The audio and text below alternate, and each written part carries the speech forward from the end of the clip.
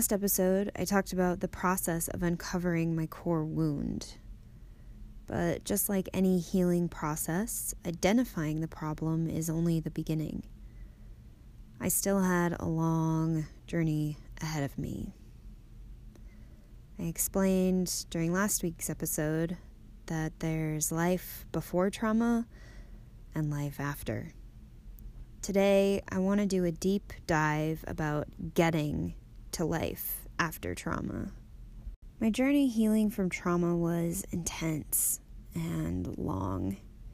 It's still ongoing, although it gets easier, I promise you that. My hope is that through sharing some of my experiences and insights, it can give better perspective for those who have loved ones who've experienced trauma, so that you can be better allies and support systems. And I really hope it can help victims of trauma know that there is a way of making it through that darkness. Now, in the last couple years, I think the discussion around sexual assault has been coming out of the dark, hushed spaces and into the light.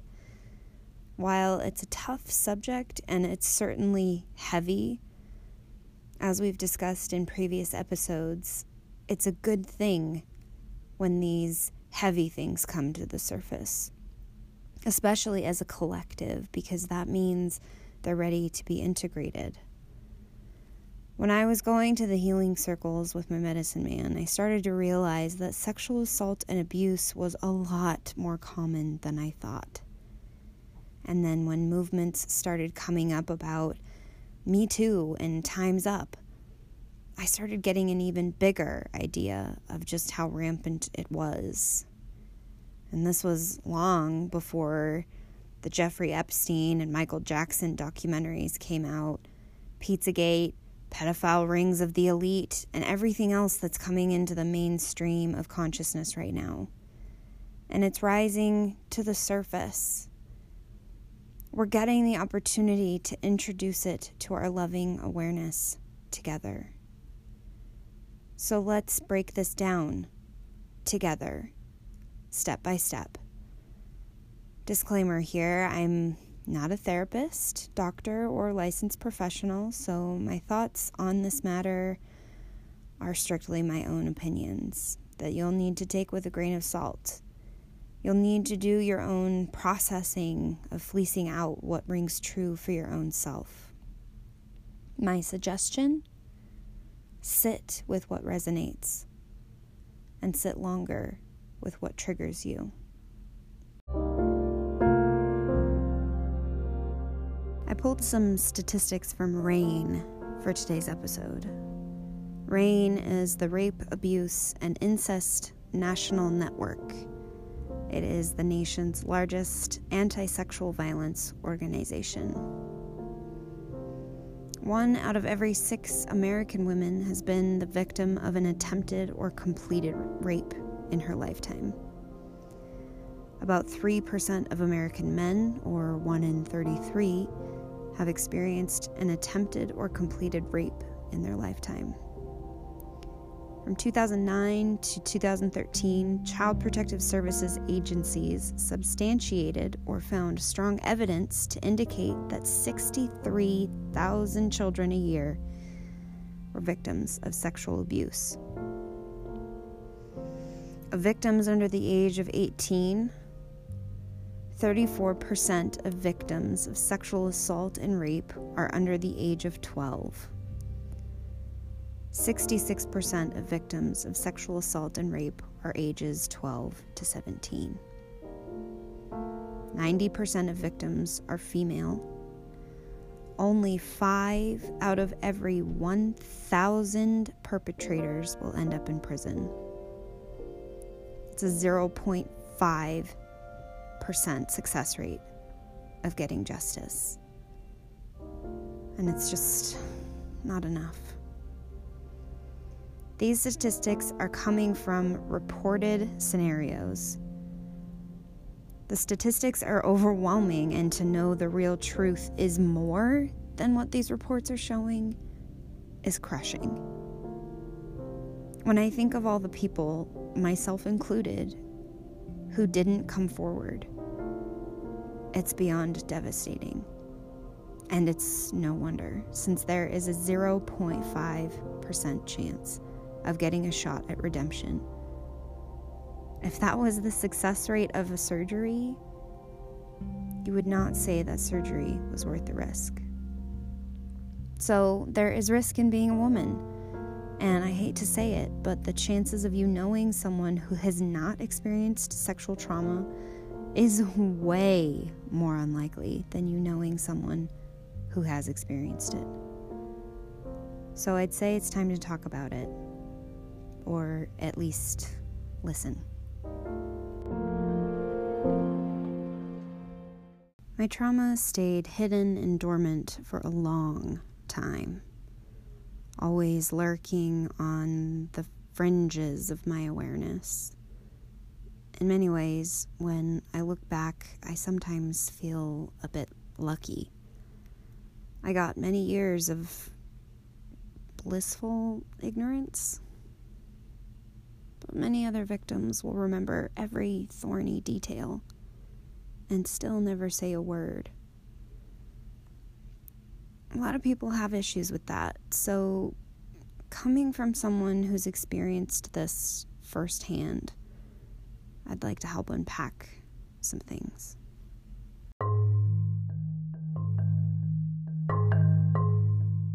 Let's first start talking about Maslow's triangle, the hierarchy of needs. The basic idea is that you cannot be fully open to embodying your full potential if your most basic needs aren't met. At the bottom of the triangle, the base, the foundation, are basic needs for our survival: food, water, warmth, rest, the need for safety and security. The next level, at the middle of the triangle, are psychological needs: a sense of belonging, love, intimate relationships, friends, including self-esteem and feeling capable of accomplishment.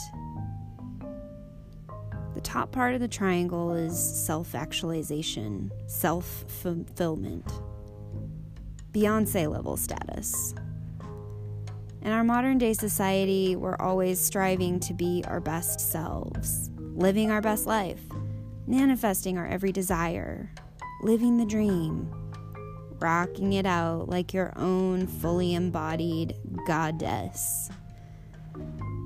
But if you're unintegrated, unacknowledged trauma has you barely clinging to the bottom level of Maslow's triangle, there's no way you're going to be able to truly climb to the top of that triangle of self-actualization and maintain a life up there. You can only fake it till you make it for so long. You're going to keep causing the same patterns of toxic relationships, calling in emotionally unavailable partners, create self-destructive behaviors that will reign supreme. You can say farewell to that Beyoncé status. People living with unprocessed, unintegrated trauma are like Sisyphus, the man in Greek mythology who is cursed to push that boulder up the hill over and over and over again. The good news is there's a way to make peace with the boulder. Whether you're trying to work out your own trauma or if you're trying to better understand someone who's got trauma, you cannot try to meet them on the top of the triangle.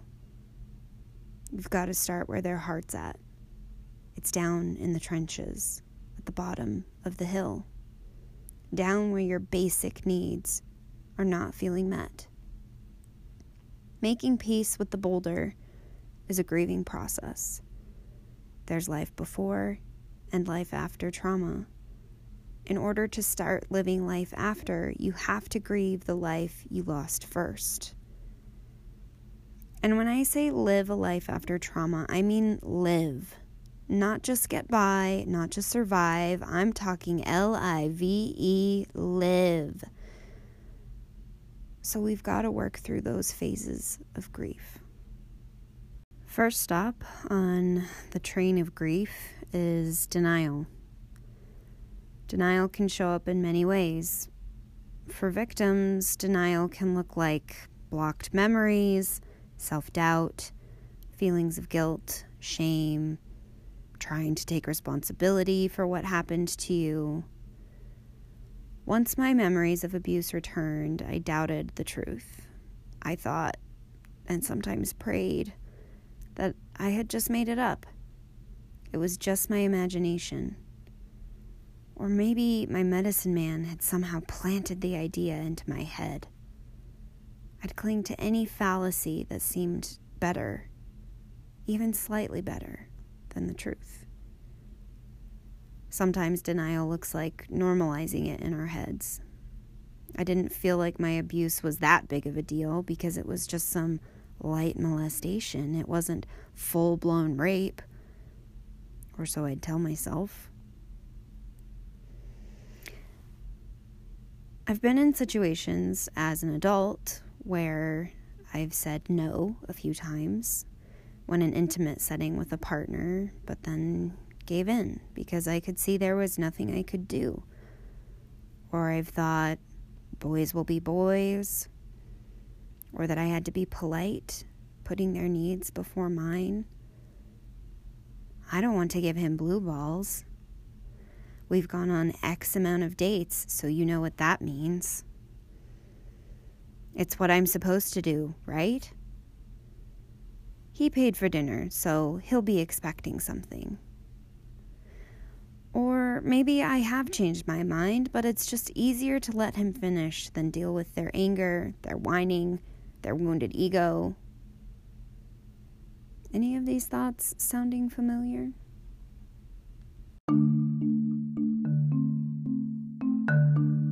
Let me tell you something, ladies and gents. We, yes, men and women, we all get to change our minds. We get to say no. Ladies, it doesn't make us a prude, a tease, or a bitch. Men, it doesn't mean you're not a real man, that you can't get it up, or it makes you a pussy. We all reserve the right to honor our bodies for the blessed vessels they are. Everyone involved is responsible for the safety and healthy boundaries being set and met in any intimate setting. Everyone involved is responsible for the safety and healthy boundaries being set and met in any intimate setting. And if you don't feel safe enough or okay or capable to really enforce your boundaries verbally in the heat of that moment, it doesn't make you cowardly or crazy or shitty. You can get clear on how you feel once the hormone levels have settled, and you can always voice your needs after the fact when you feel ready to. Also, a physical no can still be a no. If it isn't a full-bodied yes for everyone involved, I do not consider it a yes. And a maybe is a no. A boundary crossed is a boundary crossed.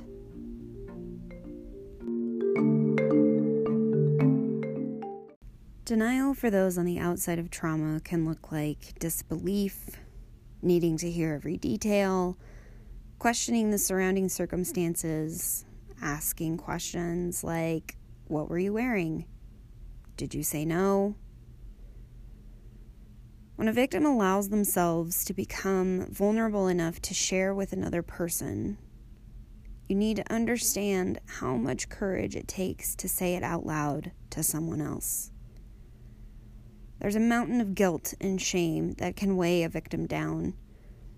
Thoughts and feelings like there could have been something else we could have or should have done have already raced through our heads 1,000,000 times. We've already run through the list of alternate realities. So if you're presented with sensitive information from the heart of a victim, take them seriously. Victims do not need to also walk you through your own process in addition to unpacking their own.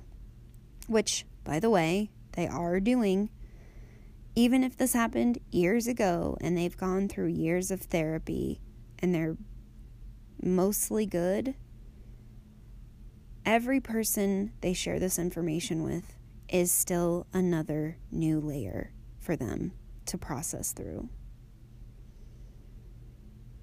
Some supportive things you can say: I believe you.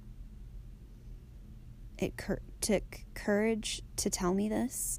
Thank you for feeling safe enough to be open and vulnerable about this. It's not your fault. You didn't do anything to deserve this. You're not alone. I'm here to help you in any way I can.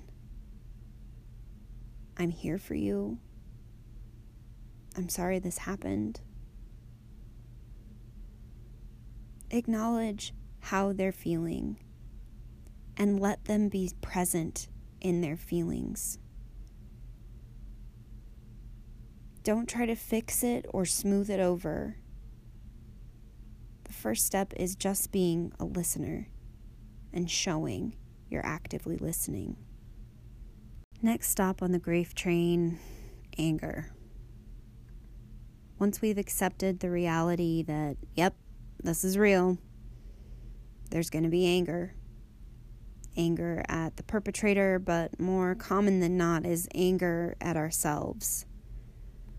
Angry for not screaming out, for not saying something, for not taking a different route home, for not letting him come up for a nightcap, for not wearing something different to the party, etc., etc.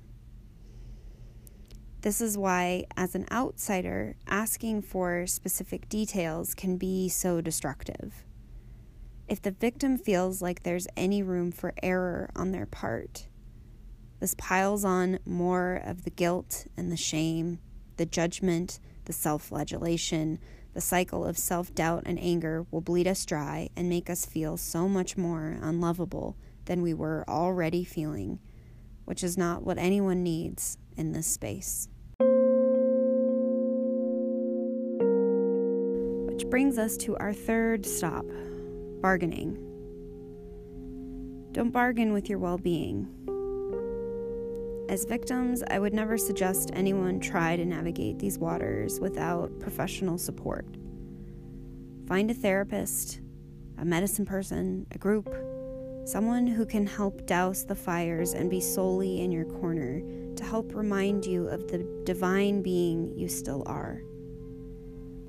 Relying on friends or family members as your sole support system isn't always the best option, because they have investment in you. They have their own perspectives and opinions. They can feel angry, protective, shocked, afraid, confused, or guilty, and it can be hard to feel supported if they need space to do their own processing. It's okay if they don't have the bandwidth to hold space for you. Try not to take that personally. But if that's your only life raft in these choppy waters, that's not setting yourself up for successful healing.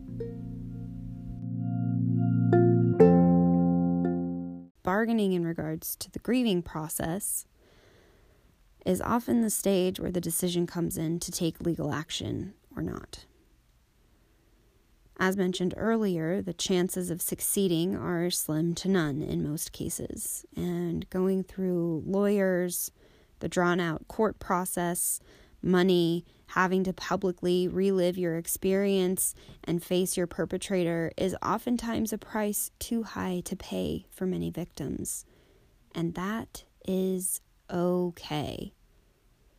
No one gets to pressure you into making a choice you're not ready to make. I've had many men in my life feel protective and that justice needs to be served, that they need to fix it.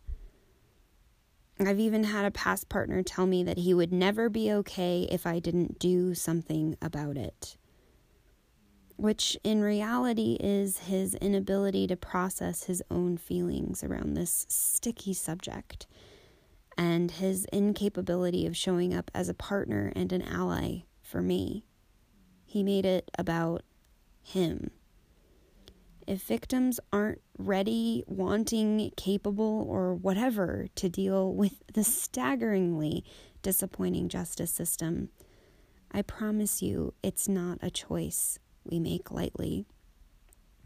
We're already dealing with an onslaught of shame, anger, confusion, and feeling burdened with more disempowerment, like they can't even stop the perpetrator from doing it to someone else, even if they tried.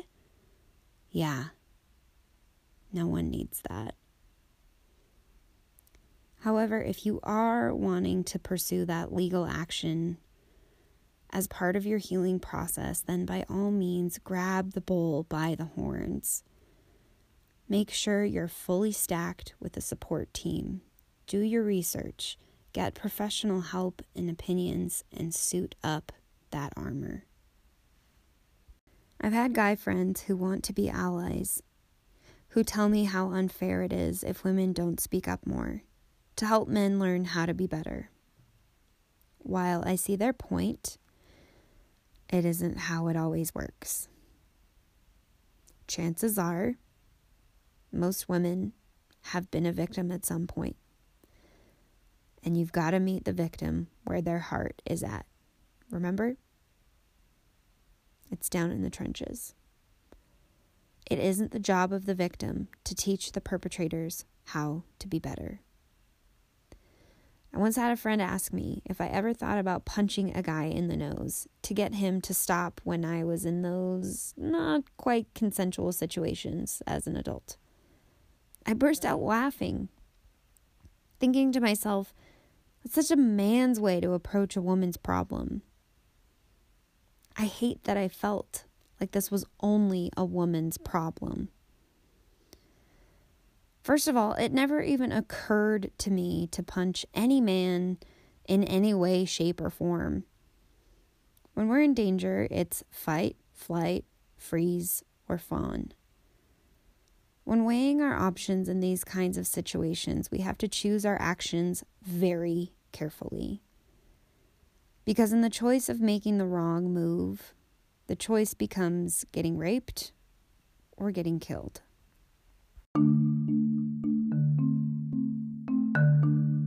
Let's explore the fight, flight, freeze, and fawn. If we choose to fight, the calculated risks of making them mad and potentially more dangerous, well, that one quickly gets thrown out of the survival calculations. Flight might not be an option, might make them either angry or more intrigued, which still escalates the situation. So that's out. Next option on the list is freeze, usually the one most victims opt for. Let them do what they need to do because the chances of me overpowering them are slim to none, and I'll deal with the fallout later. This is a thought I've actually had with myself verbatim. Last but not least is fawn, which is a newer one I'd heard of as part of the survival toolkit. Fawn basically makes them think you're having a great time so they don't suspect anything is wrong. Don't draw any further attention to the fact that you are not okay. Don't feel safe for setting boundaries, but you do want this to end as quickly as possible. So you fake it so it just gets over with faster and then slip away when they're completely oblivious and never speak to them again. This could describe the majority of my sexual encounters prior to working with my medicine man. I thought that was just how sex was supposed to be. Let me tell you, folks, it's not. It is far from what sex is supposed to be. Back on track with the next stop on the grief train, depression.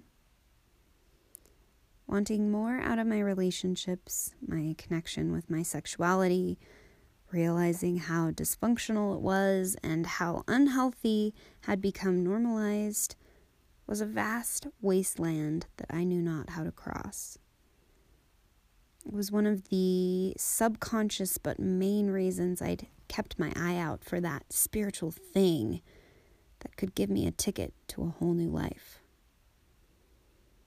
When you're assaulted, not many people will tell you this, but usually at some point, your body has a natural biological reaction to where it feels good.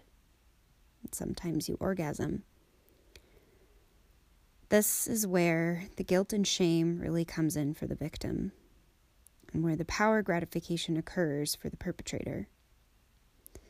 I felt like an accomplice to my own destruction. I felt betrayed by my body. And this is also why phrases like, "it's not your fault," are so important to hear, but also nearly impossible to swallow. When you're dealing with sexual assault with children, there's also another layer of psychological shit you have to unravel. I'd say it's safe to say that most pedophilic experiences were loaded with lots of grooming beforehand. Small steps to normalize inappropriate behavior, creating the illusion of secrets, safe space, emotional blackmailing, contracting them to be complicit, all in an attempt to cover their own asses. But what does this do to the innocent mind of a child?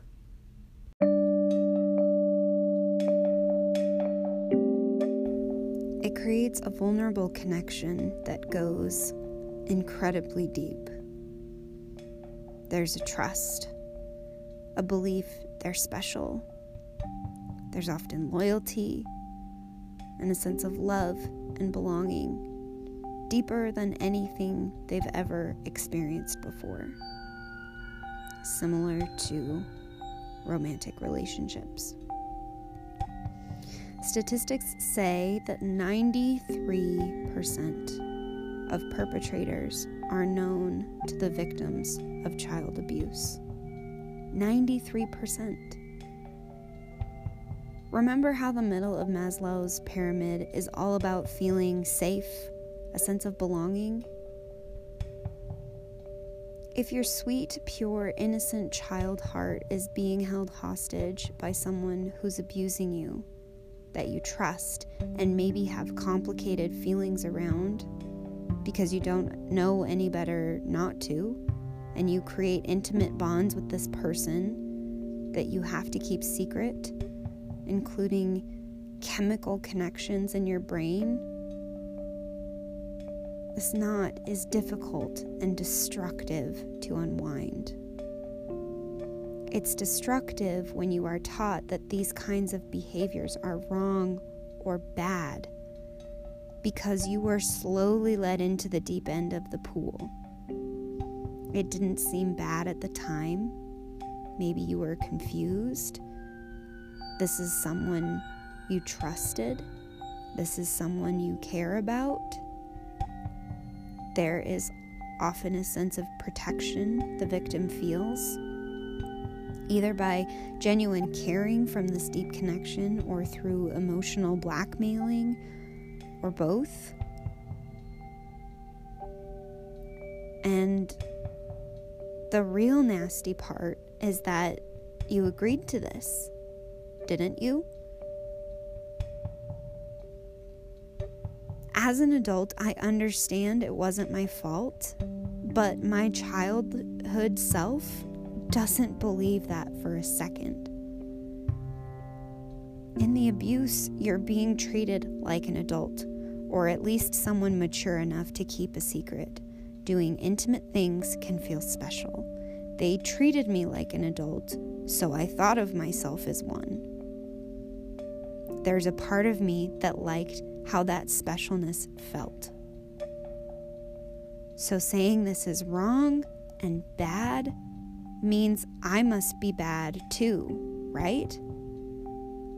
I'm bad, wrong, dirty.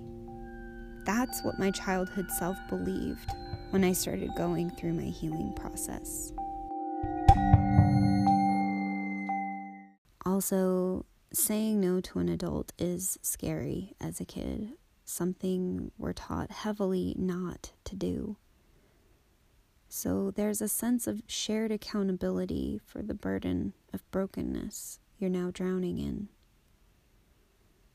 More statistics show that the effects of child sexual abuse can be long-lasting and affect the victim's mental health. Victims are about 4 times more likely to develop symptoms of drug abuse than non-victims. Victims are about 4 times more likely to experience PTSD as adults, and victims are about 3 times more likely to experience a major depressive episode as adults. The waters of abuse are murky and ever-changing.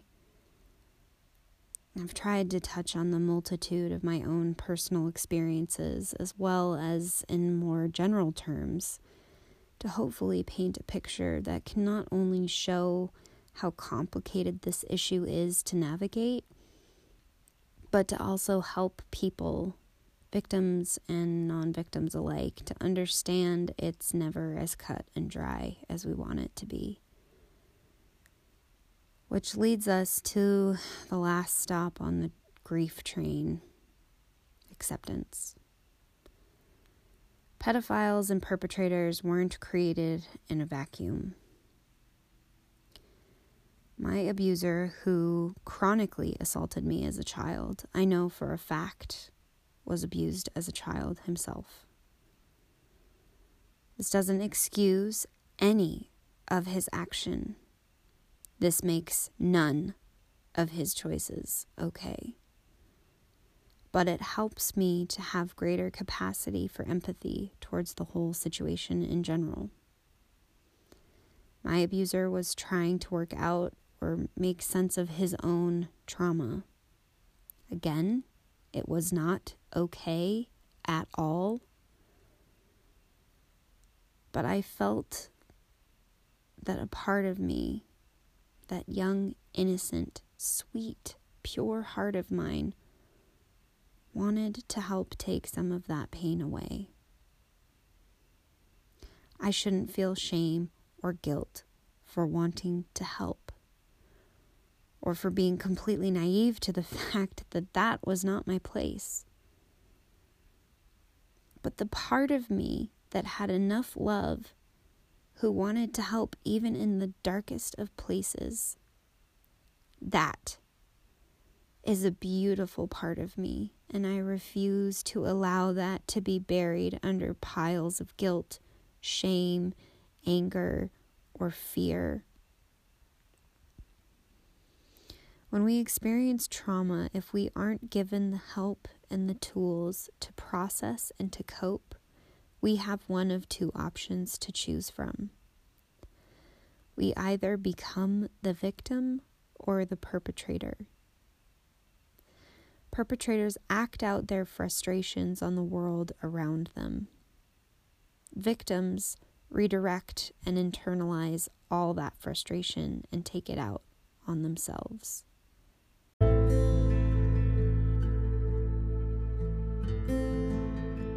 So what we're dealing with in the world of sexual assault is a drastic imbalance of the masculine and feminine. The concept of boys will be boys needs to be rerouted in the collective psyche. The normalized objectification of women needs to be smoothed from our accepted behaviors of the community. There's a lot of heavy programming we're needing to override as a global consciousness. But the good news is that we are waking up all over the globe. We're not accepting the old decrepit, tolerated norms to be barely enough anymore. We're all wanting to live more meaningful lives. But that means we need to clean out the dead rot before we can start rebuilding something better, something new. Living in such a way of taking proper care of ourselves is just the first chapter. What's next beyond that is to live in harmony with others, to cherish and take better care of one another, the ones we love, and the ones who are also on this planet we're all sharing. We have a greater responsibility to one another, but it first starts with ourselves. Until next time, take care of yourselves, Earthwalkers, so we can join together to take even better care of each other.